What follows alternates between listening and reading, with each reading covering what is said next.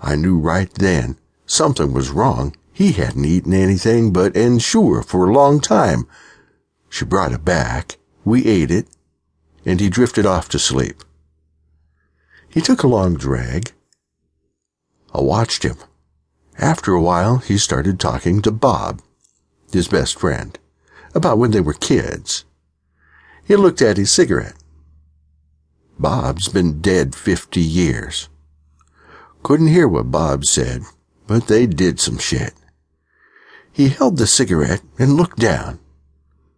All Dad wanted was to be with Mom.